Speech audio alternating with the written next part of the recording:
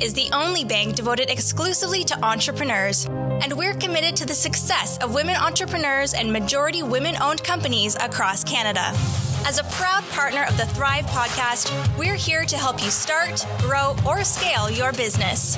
Find out more at bdc.ca/women today. Scotiabank is proud to co-present the Thrive podcast for women entrepreneurs. Through the Scotiabank Women Initiative, Scotiabank aims to help advance women-led businesses with access to capital, education, and mentorship. To learn more, visit scotiabankwomeninitiative.com.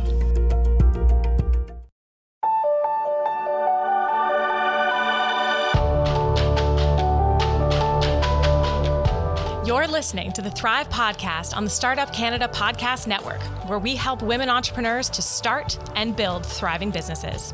On the Thrive Podcast, we connect you with leading experts, entrepreneurs, and organizations that provide capital, mentorship, training, tools, and other support to help you make your vision a reality faster. This podcast is a production of Startup Canada, Canada's entrepreneurship organization, and is presented in partnership with the Business Development Bank of Canada and Scotiabank.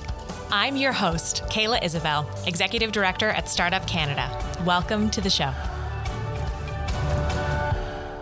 We are thrilled to have Linda Pierce on our show today. Since graduating from the University of Western Ontario in 1985, Linda's career was largely in the marketing field. The marketing world appealed to Linda because of her lifelong wish to one day be associated with a unique product or service that could benefit society.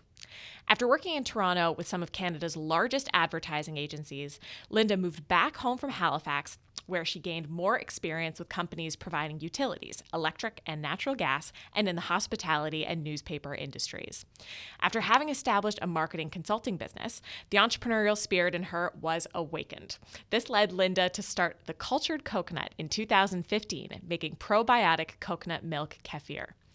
Recently, Linda and her company were also named the winners of the Atlantic Regional Scale-Up Pitch Competition at the 2020 Canadian Export Challenge. Welcome to the show, Linda. Hi. Thanks for having me here. We're delighted to have you here, Linda, tuning in from Halifax. Great stuff. So yes. What is the one thing that you want our audience to take away from today's conversation, Linda? Well, I would say, like in a nutshell, if people are female entrepreneurs are considering starting a new business, either a product or a service, to really look for an unmet need in the marketplace.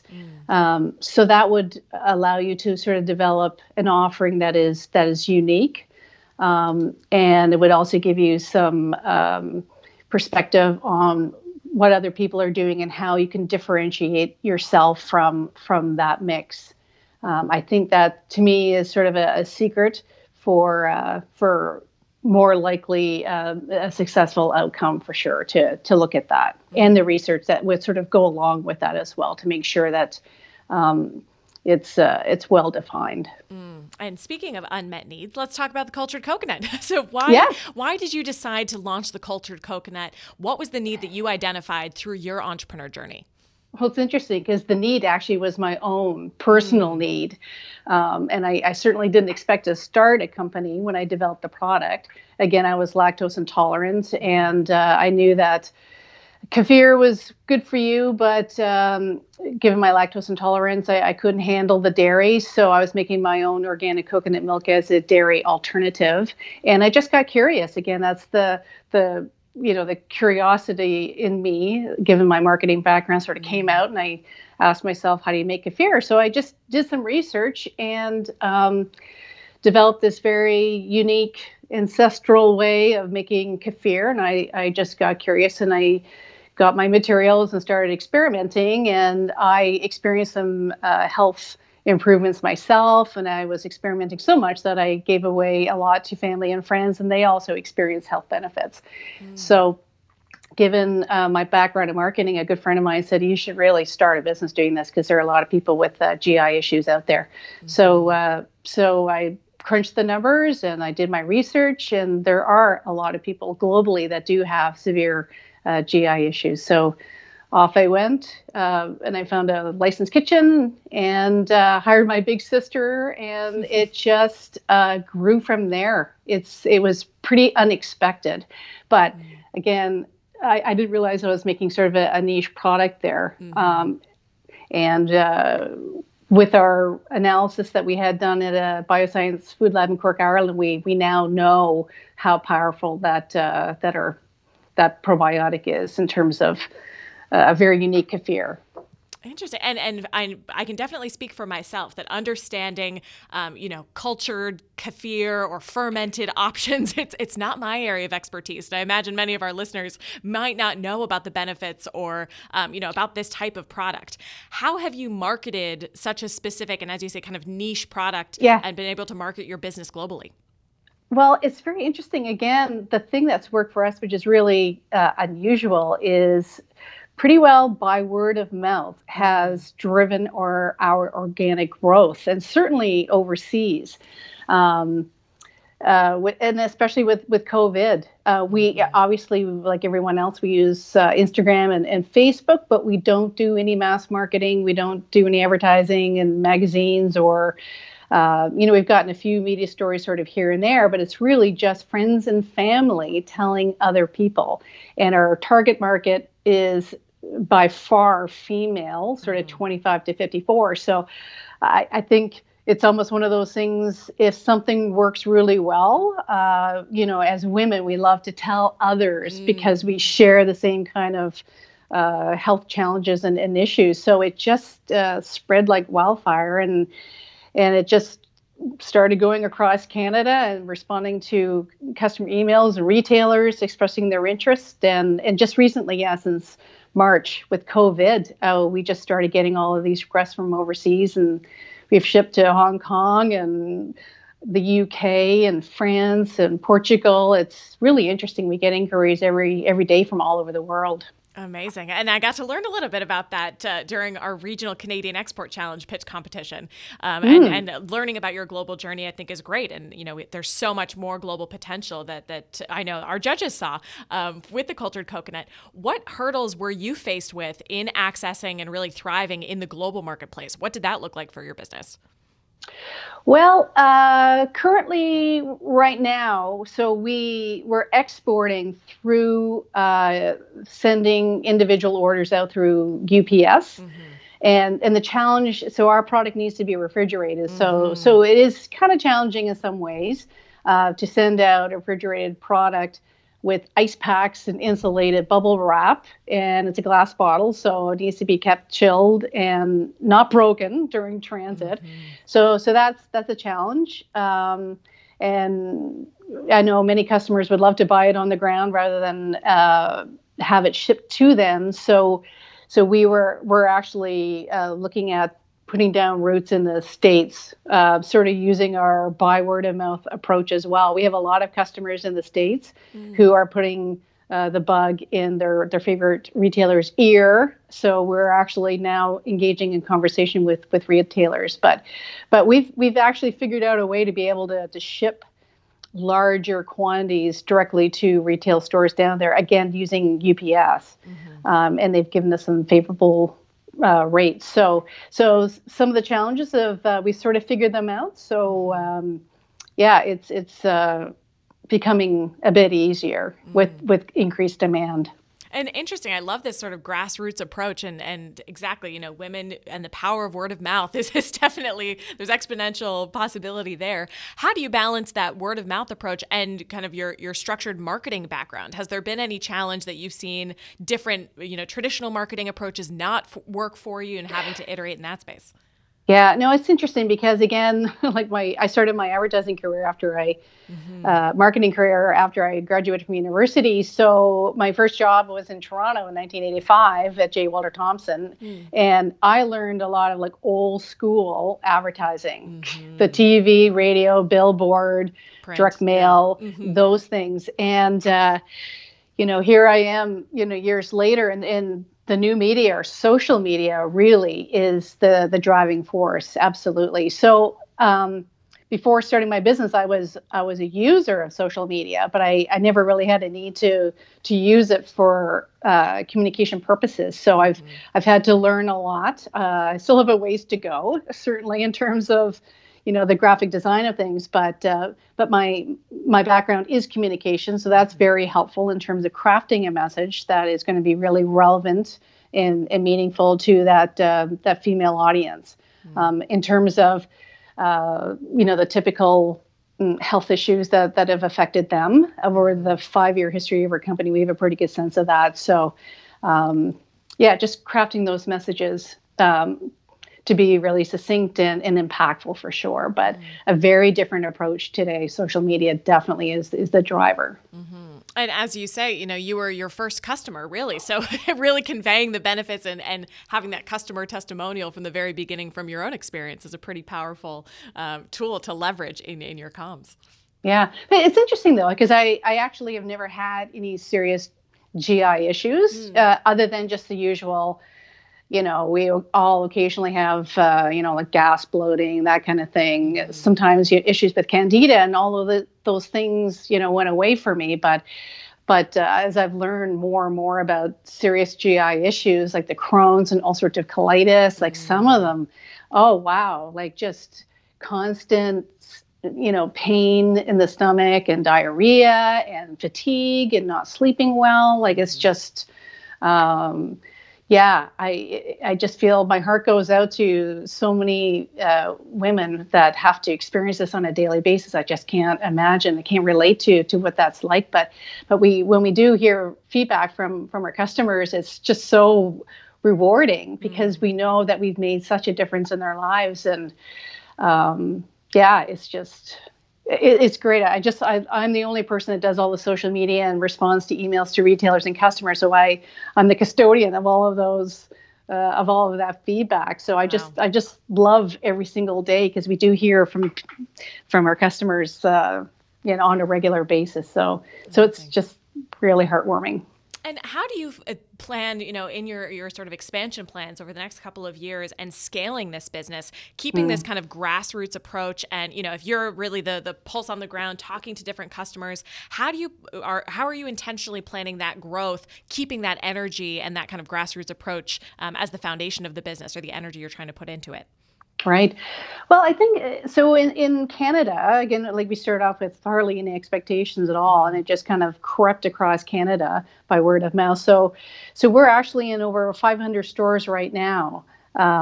So, it's the same. I think we're going to use sort of like the same approach as we did in Canada. Again, the customer really drives activity. Like if they want us to be carried at the store, then they'll go into the retail store, and the retail store will call us, and then there's enough demand there, then we will partner with a distributor so we can actually send our product on pallets on trucks to a network of retail stores there. So again, just starting really small.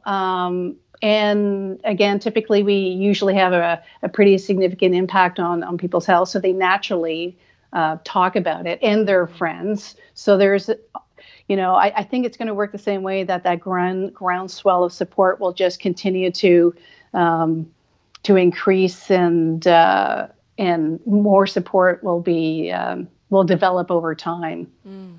And the other thing too that's actually worked in our favor as well, which is totally unexpected, but we actually have a lot of medical doctors, GPs, naturopathic doctors, pharmacists.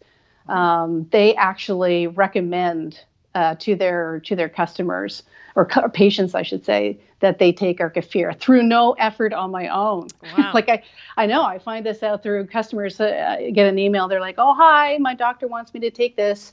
I'm on disability right now. Can you tell me where the most affordable place is to buy it? In terms of retailers?" And I just give them that information. I'm always surprised. I'm like, "Really? Who's your doctor? And where are they from?" And it's like, wow. So yeah, just unexpected support in that area as well. And we have a lot of registered holistic nutritionists too, and they all have clients. So that helps generate more demand on the ground too.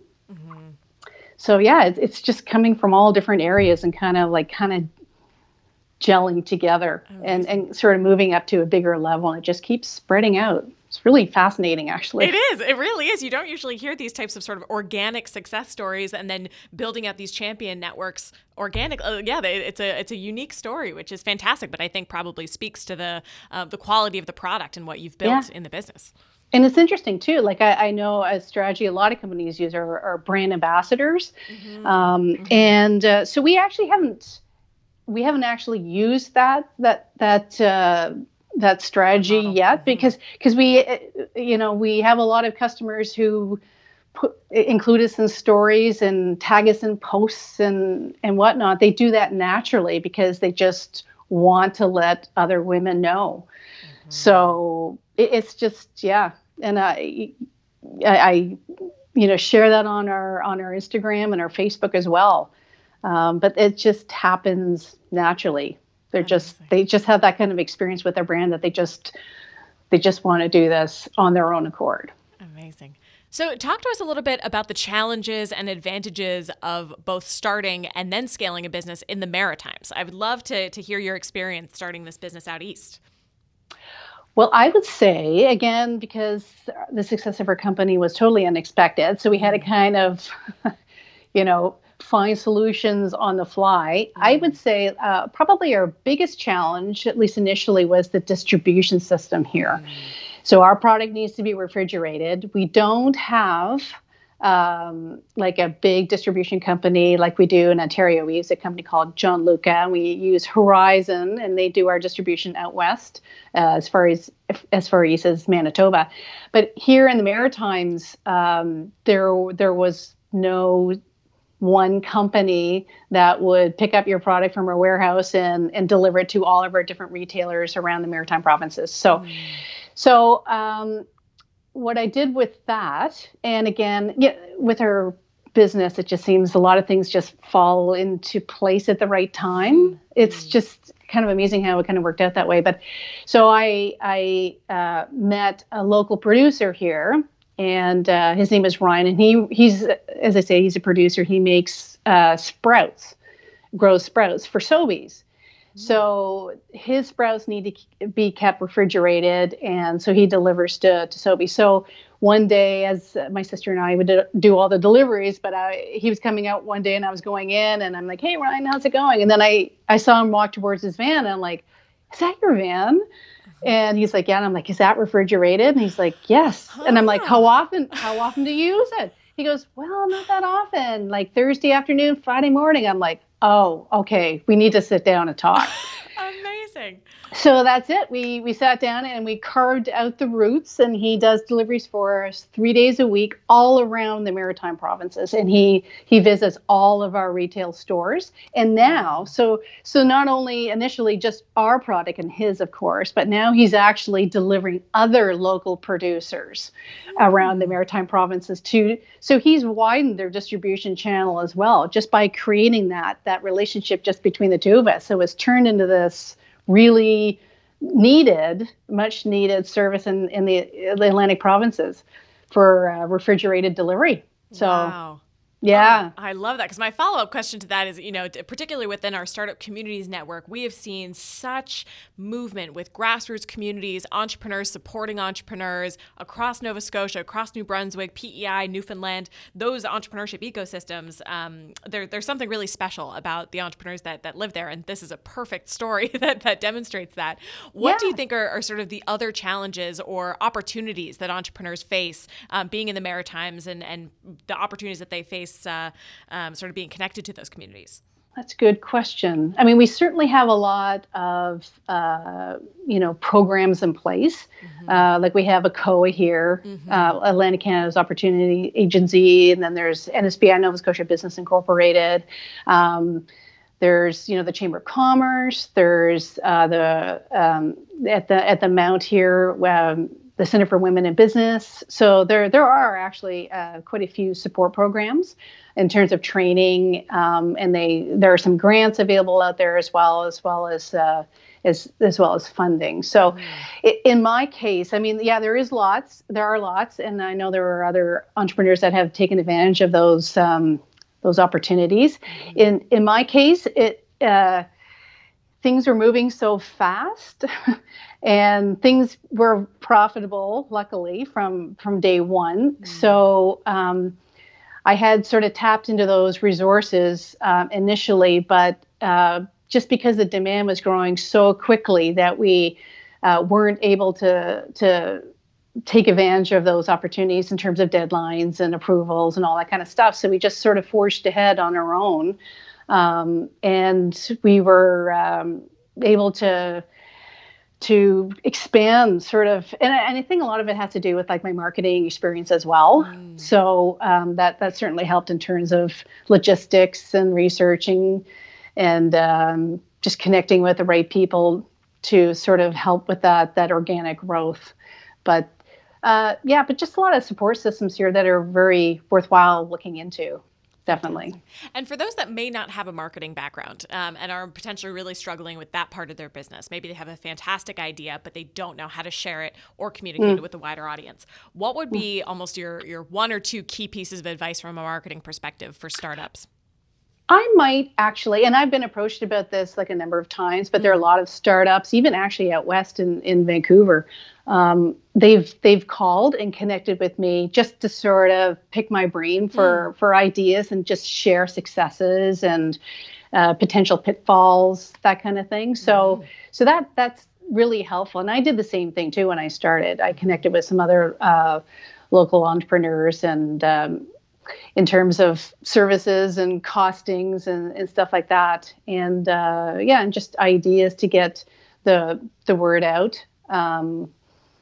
It's a really nice, I think we have a really nice sharing history out in the Maritime provinces here. We're sort of out there, like, in our Atlantic bubble right now.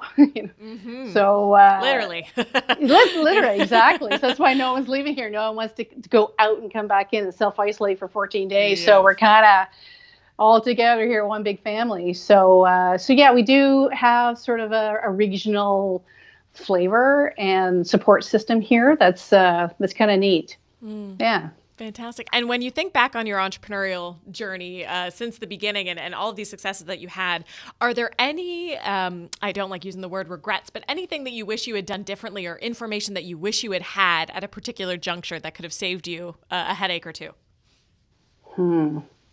That's a good question. Well, I think, and again, like in our case, like our business just grew so quickly. It would have been, if I had more time, it would have been good to make those submissions to ACOA and get funding matching for some of our big equipment that we bought for our facility, and that. We got a bank loan actually from Scotiabank. Originally it was BDC, but then they said, well, I scaled up after 2 years from our licensed kitchen, and BDC said, I think actually you'd be better off with Scotiabank. They have good rates and everything. So he introduced me to my current commercial representative. So that was, a pretty. It was a thorough exercise, that's for sure, but it worked out for sure. But if I had if things hadn't moved so quickly in my business, it would have been nice to tap into those government grants. But there are timelines associated with those things. So looking back, if I could see that we were going to be growing as quickly as we have, then I probably would have planned a little bit better to take advantage of those opportunities. Because there are a lot of them out there. There are, and hindsight obviously being 2020, and you were on the good end of immense growth and all of the benefits that came with that. But incredible to see the traction that you got so early, and using specific resources that you really needed at particular junctures. If you didn't need to tap into the ACOAs and other groups, then that leaves space for other entrepreneurs and great opportunities here that we can share with our Thrive podcast listeners. And I think like in their situation too, like the capital investment to start my company was really low. So it was very low risk for sure, because I just rented a licensed kitchen, right? So there was no contract to sign. So I just paid by the hour depending on demand. And obviously as the demand went up, we used the kitchen more often. And then we were able to lock into time, but really, gas money, like delivering our finished product, buying bottles, buying our coconut butter, which we use to make our coconut milk. Those were upfront costs, but they could easily go on a credit card. So really, like the cost of entry was really advantageous. So as a result, the risk was really low. And I certainly appreciate other businesses. It's very different, but it is more risky for sure, depending on the investment you have to make up front. Of course. Yeah. But great to hear different perspectives. I think a traditional story that we always hear is, high risk, high reward, and go big, and all of that language that comes to entrepreneurs. But, there are a lot of opportunities that you can tap into that you're bootstrapping with a low risk investment in, a handful of different areas and seeing tremendous growth from that. Then you can use that capital to reinvest it back into your business. Exactly. And it's interesting too. So over the years, actually, we've been approached about, people wanting to invest in our company. I'm incorporated. I'm the only shareholder. And I've always been of the mind that I wanted to manage the growth carefully and not to get ahead of ourselves. And everyone on my team is of the same mind. Like we all want to sleep well at night and not worry too much about it. So that's sort of been an approach. I am sure if we had accepted, investments from other companies and whatnot, we probably no doubt would be further ahead for sure. But it's just for us personally, we just want to keep it sort of small and what's the word I'm looking for? Yeah, just going at our own pace that we're all comfortable with. And I love myself. I have a fantastic general manager who has wonderful experience. Again, our paths crossed again at the right time at the right place. And he's made all the difference to the success of our business. We're in a very, very good spot right now. Amazing. So next year is going to be, I think, our really big breakout year. Wonderful. Oh, well, we'll be along and following through on the journey. And I think that's such a great message, Linda, that, not every business needs to turn into this multi-billion-dollar huge, enterprise. That success looks very different for different entrepreneurs. And clearly you've had a tremendous success, but on your own terms, I think, and controlling what that looks like is really powerful. And especially for women entrepreneurs, you can take that ownership, especially with the way that you build your business, to scale it at the pace at which works for you and, not feeling the pressures externally if that's not actually what you want. So I think that's actually a very helpful tip to provide to our listeners today. Yeah, no, it's interesting. And a lot of people ask me, what's your exit strategy? And, blah, blah, blah. How much did you sell the company for? And I personally can't see myself selling the company. Yeah. I mean, I still have to figure the details out. But again, my general manager, who's really good, he's incredibly competent. I could see him perhaps down the road taking some sort of ownership stake in the company. And who knows? I mean, maybe we get really big and we have a lot of employees, and then, I could see an employee, profit sharing program. That would be the legacy. But yeah, I definitely see our brand being around for an awfully long time. So, I'll do whatever I can to make that happen for sure. That's my goal. Amazing. And so, Linda, any final piece of advice that you can provide to our listeners today that they can implement directly into their businesses after listening to today's episode? Well, maybe just from a philosophical perspective, maybe just to really, whatever your business idea is, to really believe in it, to have that faith, and it should draw on, your experience and your passion and, the difference that you might want to make in the world. I mean, not everyone is driven by that, but feeling as though you're making a difference in the world is something that drives me and my staff as well. That just means a lot to us. And that means more than making money. I mean, obviously we have to make money to keep the lights on and to build equity in the company for future growth, but really making a difference in people's lives is just the best feeling in the world. And that's pretty bottom line for us. So we really believe in what we do, and that shows in our decisions every single day. We put our heart and soul into this. Amazing. That resonates very, very deeply with me too, Linda. So thank you for sharing that. And thanks for providing your entrepreneurial journey, insights and great tips for women entrepreneurs within our network. Thanks again for joining us on the Thrive podcast today. Thank you so much. Thank you for joining us this week on the Thrive podcast, where we help women entrepreneurs to start and build thriving businesses. Thank you to the Startup Canada production team, BDC, and Scotiabank for helping us to power women entrepreneurs. Visit startupcan.ca/women to download the playbook Resources for Women Entrepreneurs with a comprehensive list of support for you and your business. Visit startupcan.ca for the latest episodes of the Startup Canada podcast, hosted by Rick Spence, and plug into the Startup Canada network. Until next time, I'm Kayla Isabel. It's time to thrive.